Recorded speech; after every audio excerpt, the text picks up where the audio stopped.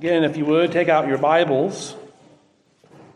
And let's turn to Genesis chapter 44. Genesis chapter 44. Again, we're going to be looking at this chapter in its entirety as we continue looking at the story of Joseph, and in particular, as we're moving closer and closer to the reconciliation that is to come between him and his brothers.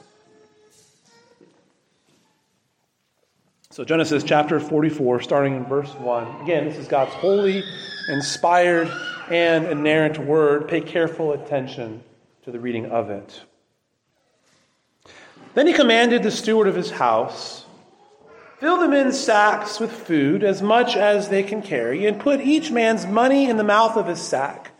And put my cup, the silver cup, in the mouth of the sack of the youngest, with his money for the grain."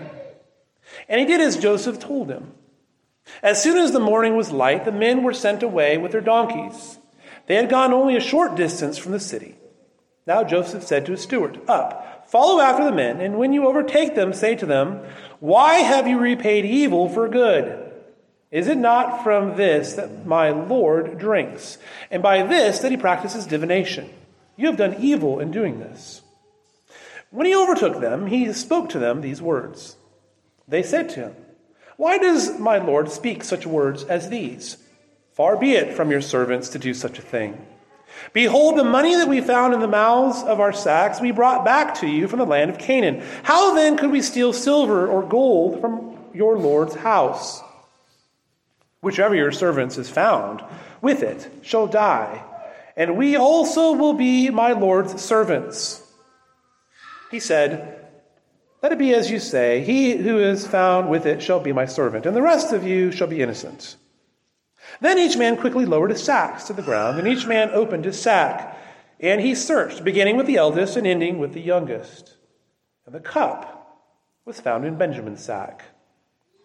Then they tore their clothes, and every man loaded his donkey, and they returned to the city.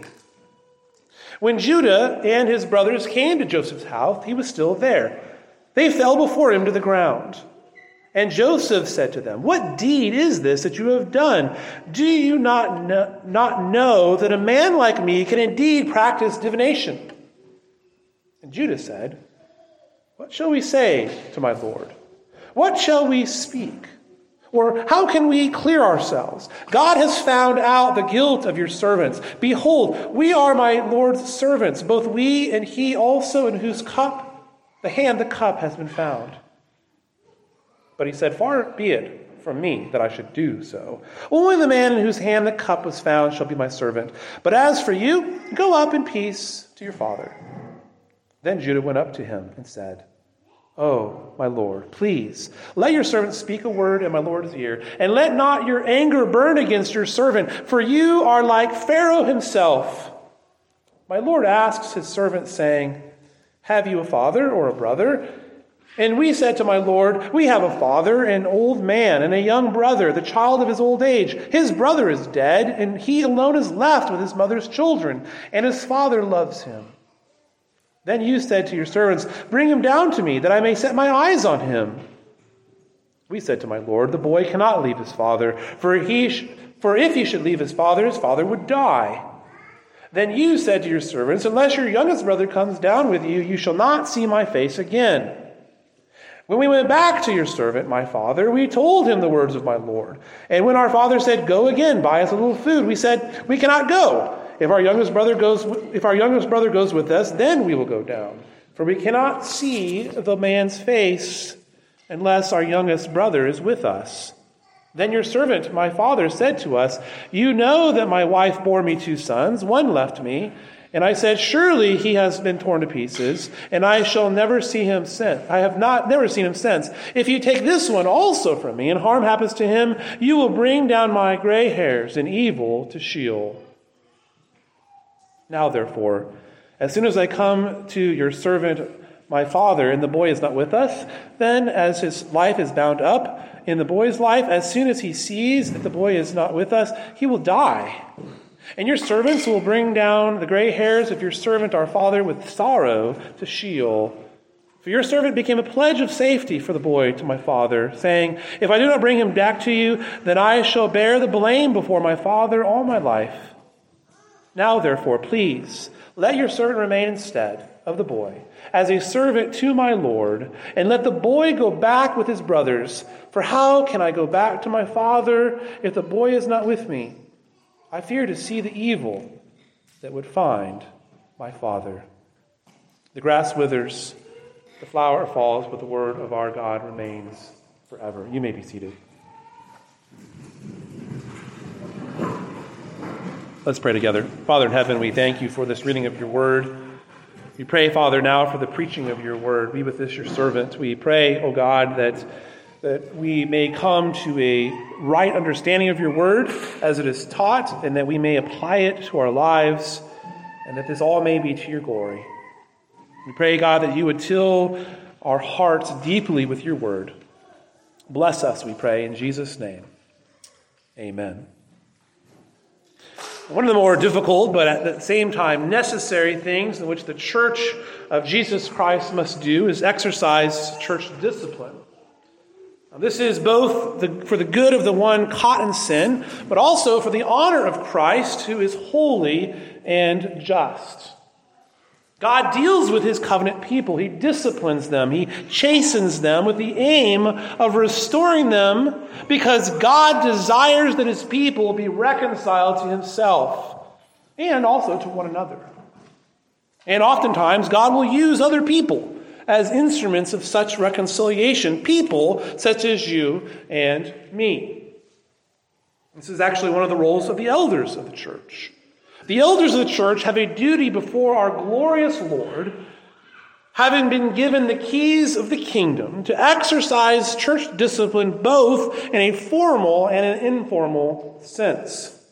This is accomplished through the preaching of the word, through individual exhortation, through urging of repentance and faith, in keeping the sheep accountable to the word of God.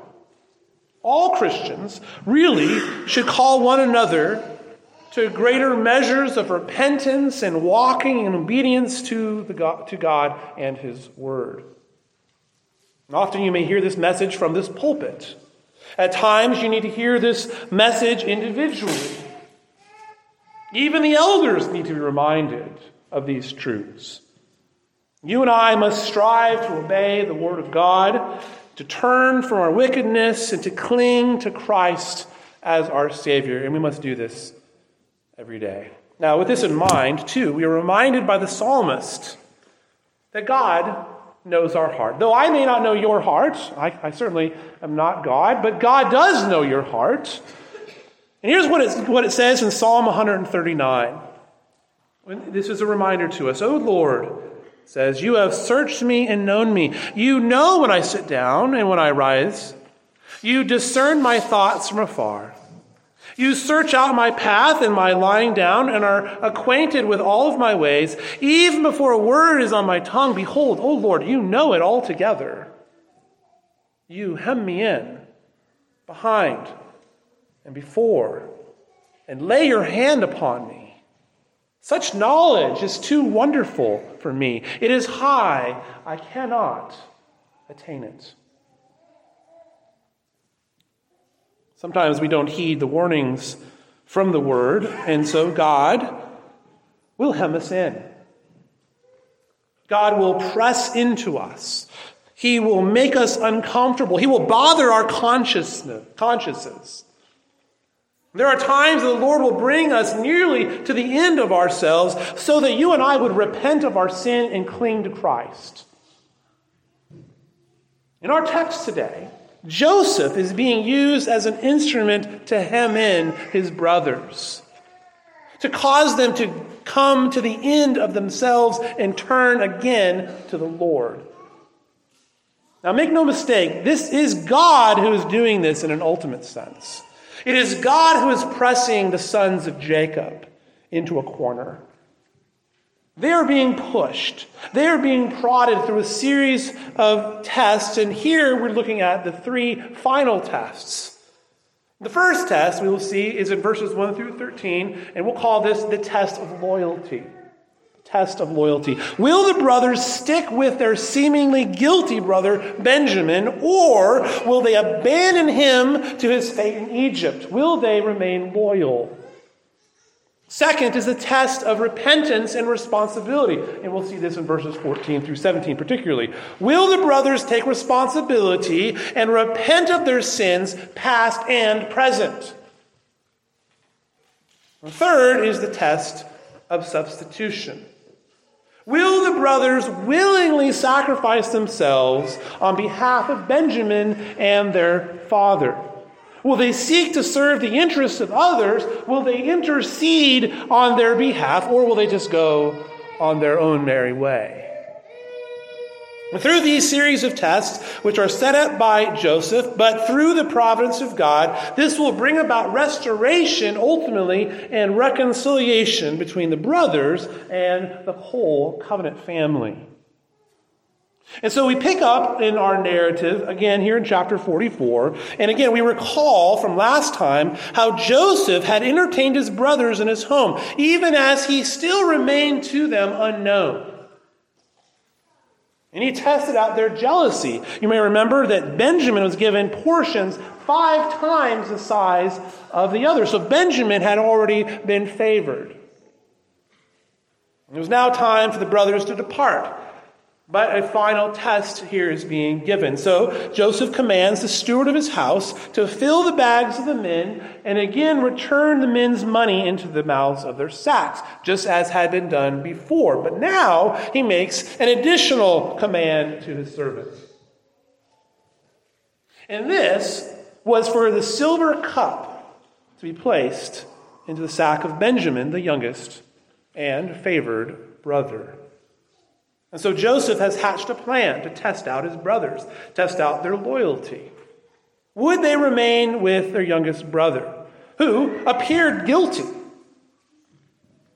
It looks like he had stolen from Joseph. Will they remain with him, or will they abandon him to whatever his fate may be in Egypt? Would they stand with him? Now, we should note that Joseph is using deceit. And is essentially, he's setting his brothers up. And so this makes us uncomfortable as we read this. And it does beg a question, which may be in your minds. Is this appropriate? Is what Joseph is doing appropriate to do? Is this the sort of thing that a Christian should do? Well, first of all, it should be said, again, that Joseph was being used as an instrument of God. Joseph is an instrument of God. He is a prophet of God. It is God, through Joseph, who is pressing in on these brothers and moving them towards repentance and reconciliation. God was using Joseph to hem in the covenant family, to corner them into repentance and obedience. And so what Joseph does could never succeed without God's hand of providence and without Joseph having been a prophet of God. And so though Joseph could conceal the truth in this way and force a response from the brothers, Christians really aren't in a position to do likewise. You and I should not use deception to sound out people's faith and obedience. Nevertheless, there is a degree of testing that is appropriate, indeed necessary, particularly done by the elders of the church. When dealing with sinners, there is a testing or sounding out of one's obedience and faith, of one's repentance, through gentle teaching, correcting, even patiently enduring evil, with the hopes, as it says in 2 Corinthians 2, that God may grant repentance leading to the knowledge of the truth. That they may come to their senses, that they may escape the snare of the devil. Now, we can't just make up arbitrary tests, but we should test God against God's revealed will. And so the Lord, through Joseph, was hemming his brothers in. They were being forced to make difficult choices, which would then, in turn, reveal their hearts so that they may come to their senses and they may experience true repentance and a true knowledge of God's truth. And so Joseph instructs his steward to hide the silver cup for the first test. The money is returned to the sacks of the men, and Joseph's silver cup is hidden in Benjamin's sack. Verse 3, as soon as the morning was light, the men were sent away with their donkeys. Now the men had not gone very far when Joseph instructed his steward further. Look at verse 4. He says, up, follow after the men, and when you overtake them, ask them this: why have you repaid evil for good? Is it not from this that my Lord drinks? And he tells them, he says, you have done evil by taking this cup. So Joseph, through his steward now, accuses the men of theft. And there are two charges which are being laid before them, which assume that they know about this. Of course, we know that they don't know. But it's presented in such a way as if, well, you obviously know that you've done this.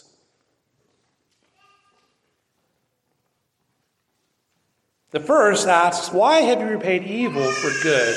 And the other refers to the cup itself, suggesting that Joseph was powerful and reinforcing that he was an Egyptian who practiced divination. Now, this is part of the ruse. Of course, Joseph doesn't use the cup to divine the mind of God, but received revelation directly from the Lord.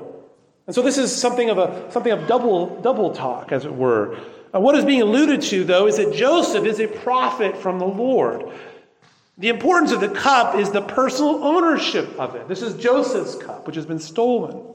And a great evil has been done in this theft. Someone had taken the cup.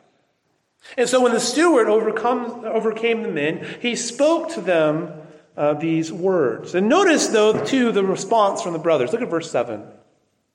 So why does my Lord speak such words as these? Far be it from your servants to do such a thing. And so they plead their innocence. We didn't do this. We don't know anything about this. Such a notion that they would steal a cup of divination? This is preposterous. We wouldn't do such a thing. At any rate, they remind them, we brought the money back, remember? We returned the money that had been given to us before. Why would those who were honest in bringing back money that didn't belong to us, why would we then turn around and steal? Why would we steal this cup? And what they assert is logically sound. You wouldn't expect somebody who's so honest and turn around and steal property. One does not return property and then turn around and steal other property. That doesn't seem to make sense. But then there is one final statement, which comes from an unnamed spokesman. Verse 9, it says, whichever of your servants is found with it shall die, and we also will be the Lord's servants. Pretty strong words. So confident are they in their innocence that they prescribe a pretty extreme punishment. This is not even the kind of punishment the Old Testament would give, but an extreme punishment. Anybody found with it? Well, should be put to death. And the rest of the family will be slaves. In one sense, this is a rash statement. With their own words, they're condemning themselves to the very punishment that they had feared all along. But on the other hand, finally, the brothers are standing together.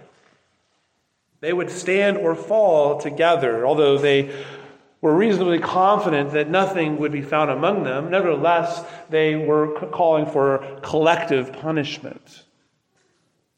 Now, notice, though, too, that the steward lessens the prescribed punishment, but he accepts the principle of the saying, let it be as you say, he who is found with it shall be my servant, and the rest of you shall be innocent. So you notice the steward sort of lowers the standard. No, nobody's going to be put to death here, but the one who's found with it, they'll become a servant. Only the guilty party would be enslaved. Now, this, of course, is the test, right? The test is, will they remain loyal to Benjamin? And Benjamin will be found guilty, but will they abandon him? And so the bags are searched, starting with the eldest, and that would be Reuben, and ending with the youngest, Benjamin. That makes sense. You start going through every single bag until you finally get to the youngest. And of course, the cup is naturally found in the final sack search, that is, the youngest. Now, you and I, as readers, we're not surprised. We see this coming. We know this is coming. We know what they don't know. But the brothers, well, they're utterly devastated by this. Utterly devastated. Notice verse 13. The brothers, they don't even say a word. It just says they tore their clothes. And then every man loaded his donkey and returned to the city. The tearing of clothes is, sort of a sign of mourning. They're just so devastated. They can't believe this. And so they just load everything up and they head back. But again, the brothers are acting as a unit. Here was an opportunity, if there ever was one, to abandon Benjamin. They could have said, well, Benjamin, favored son of Jacob, tough luck. Good luck in Egypt as a slave. No, they work together. They decide, nope, we're going to go back together and face this together. If he was guilty, they could have left him to his punishment, but they don't do this. And so the covenant family is acting as a cohesive unit. They're acting together. They will stand or fall together. And this is, by the way it is to be for the church, the covenant family in the new covenant. We stand or fall together. Reuben, who had sinned greatly against his father. Judah, who had married outside the faith and was immoral in his life. Simeon and Levi, who were guilty of deceit and murder. All of the brothers together who had sold Joseph into slavery. Now they together pack their bags and return to the city from which they had just come. The agony the brothers experienced here was that of an innocent man seeing everything in their life working against them. If their father Jacob was to lose the whole family, surely he would be as good as a dead man. How much longer can this ruse go on before it would totally crush the family? The brothers, however, unbeknownst to them, are passing tests. They showed solidarity and loyalty to their brother Benjamin, who perhaps had pled his innocence. But this is not recorded for us, but at the very least, he appeared guilty. And so back they go to Joseph. And when the brothers return, you'll notice that Judah is the spokesman. He has now assumed the prerogative of the firstborn. Remember that when they had left Canaan, Judah had taken personal responsibility for Benjamin. And here he is listed as the leader and the spokesman. Verse 14 says, when Judah and his brothers came to Joseph's house, he was still there. So immediately in verse 14, you see that Judah has taken on that leadership role as he's being listed here. And it says that they fell before him to the ground. Now, this falling to the ground is not prostrating out of deference, but rather out of desperation. Judah and his brothers recognize that they are totally at Joseph's mercy. They are guilty of sin and must take responsibility for it, but they're not guilty for the crime they're being accused of. They're actually innocent of that crime. Nevertheless, they fall upon the mercifulness of Joseph. But they don't even have a chance to speak before Joseph launches into his diatribe. Look at verse 15. He says, what deed is this as you have done? Do you not know that a man like me indeed practices divination?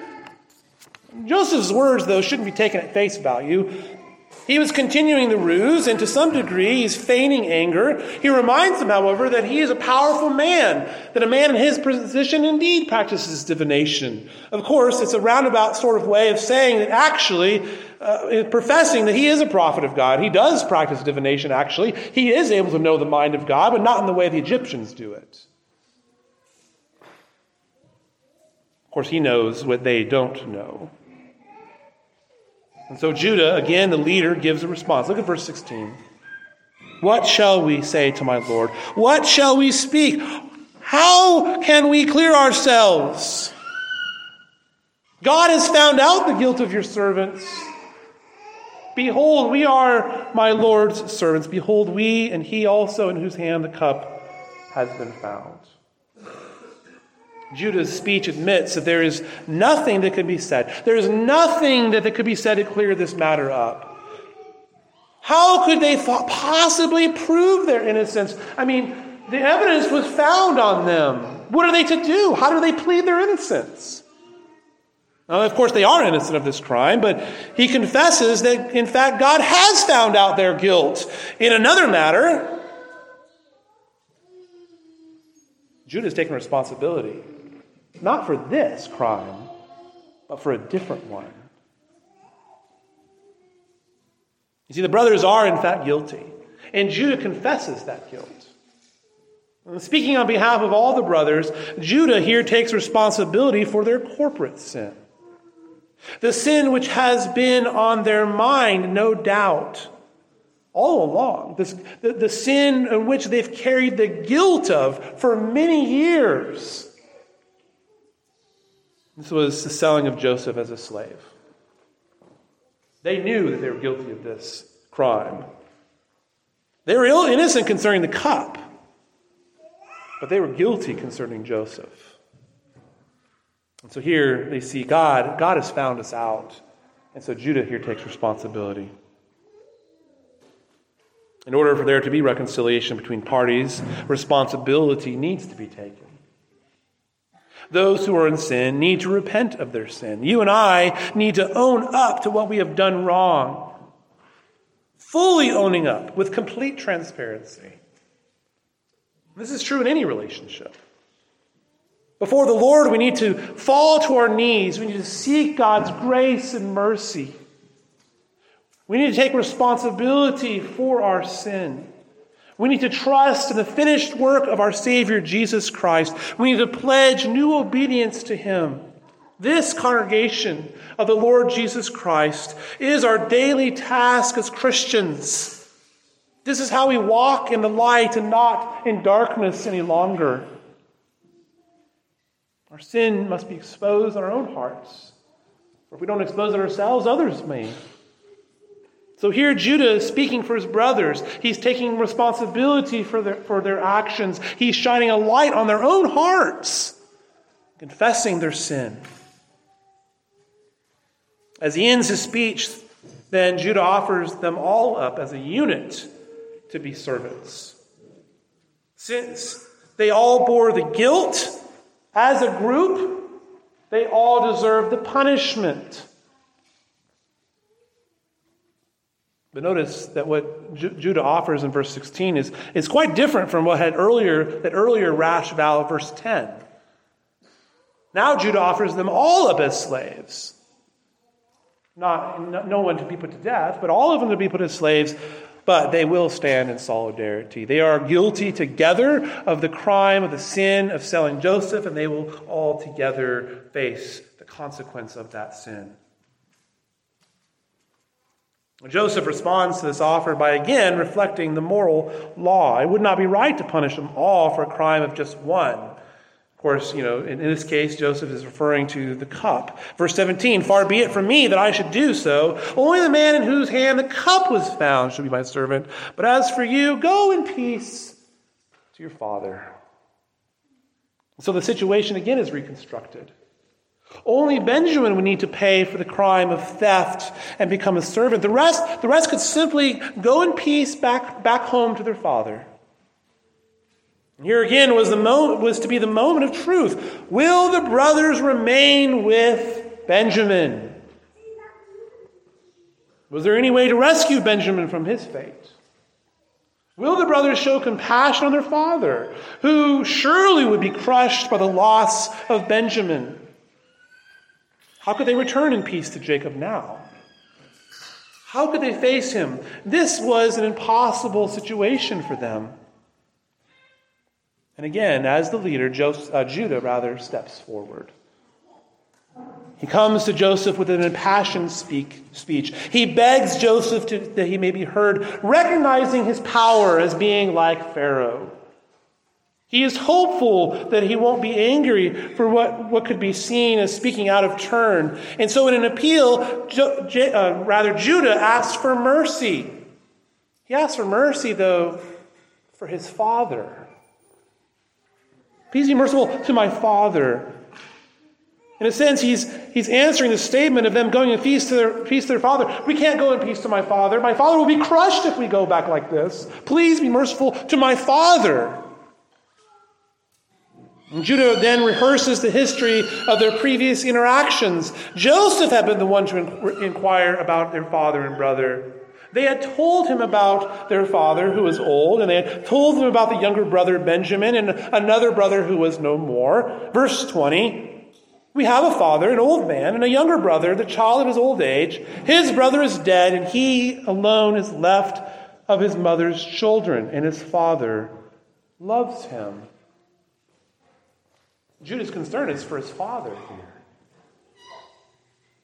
Now, Judah does admit to the favoritism of Jacob. This is something that probably has bugged him all his life. He admits it again, but now his desire is to protect his father from the grief which was to come to him. Far from being jealous of Benjamin, Judah now sought the good of his father and his brother. Their father, Judah explains, had been reluctant to allow Benjamin to go previously. But this was the only way that they were going to be allowed to buy food. And Jacob, their father, had really never recovered from the loss of Joseph. He believed that he had been torn to pieces by wild animals. Jacob could not possibly endure the loss of another son, particularly the son of his favorite wife, Rachel. The loss of Benjamin would simply kill the old man. Verses 30 and 31, look at this. Now, therefore, as soon as I come to your servant my father, and the boy is not with us, then, as his father is bound up with his boy's life, we'll bring down the gray hairs of your servant, our father, with sorrow to Sheol. It will just crush him. He will die. Joseph had demanded that the boy come, and now here he is. He's being taken into custody by this Egyptian master who would only bring death to their father. And so here, Judah is pleading for the life of Benjamin and for the life of his father. Now, this is an amazing turnabout for Judah, isn't it? But there's one more final appeal he makes. Judah offers himself in the place of Benjamin as a substitute. He explains in verse 32, he had pledged himself before his father for the boy's life. If I do not bring him back to you, he said, then I shall bear the blame before my father all my life. Now, therefore, please, let your servant remain instead of the boy as a servant to my Lord, and let the boy go back with his brothers. Revealed here is a very different Judah than what we have seen in the past. Here he is offering himself up to slavery. Judah was willing to be a substitute. He was willing to pay the penalty in place of Benjamin. And it should be pointed out that this is a wonderful allusion to what the greater Judah does for us, the Lord Jesus Christ, who is your substitute and mine. For he bore the penalty you deserved.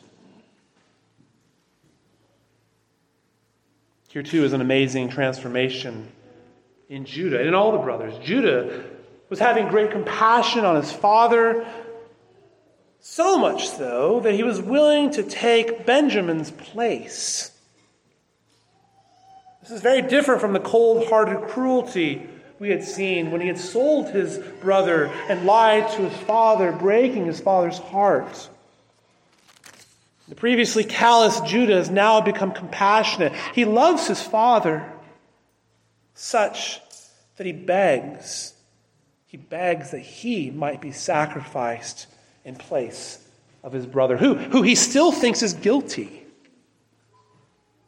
because he loves his brother and his father more than himself.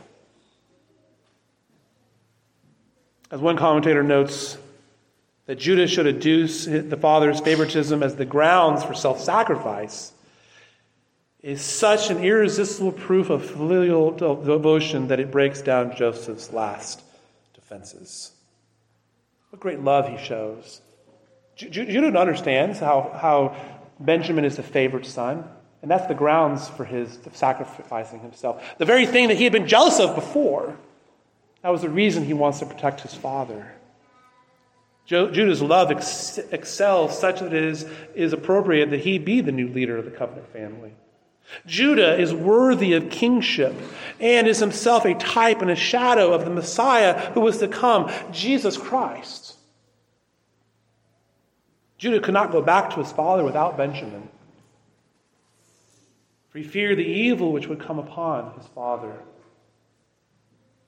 And it is here that Joseph can no longer control himself.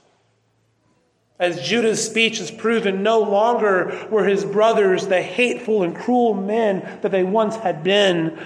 They have been transformed. They have been renewed. And now they're being motivated by love and by loyalty. They're willing to sacrifice themselves on behalf of others.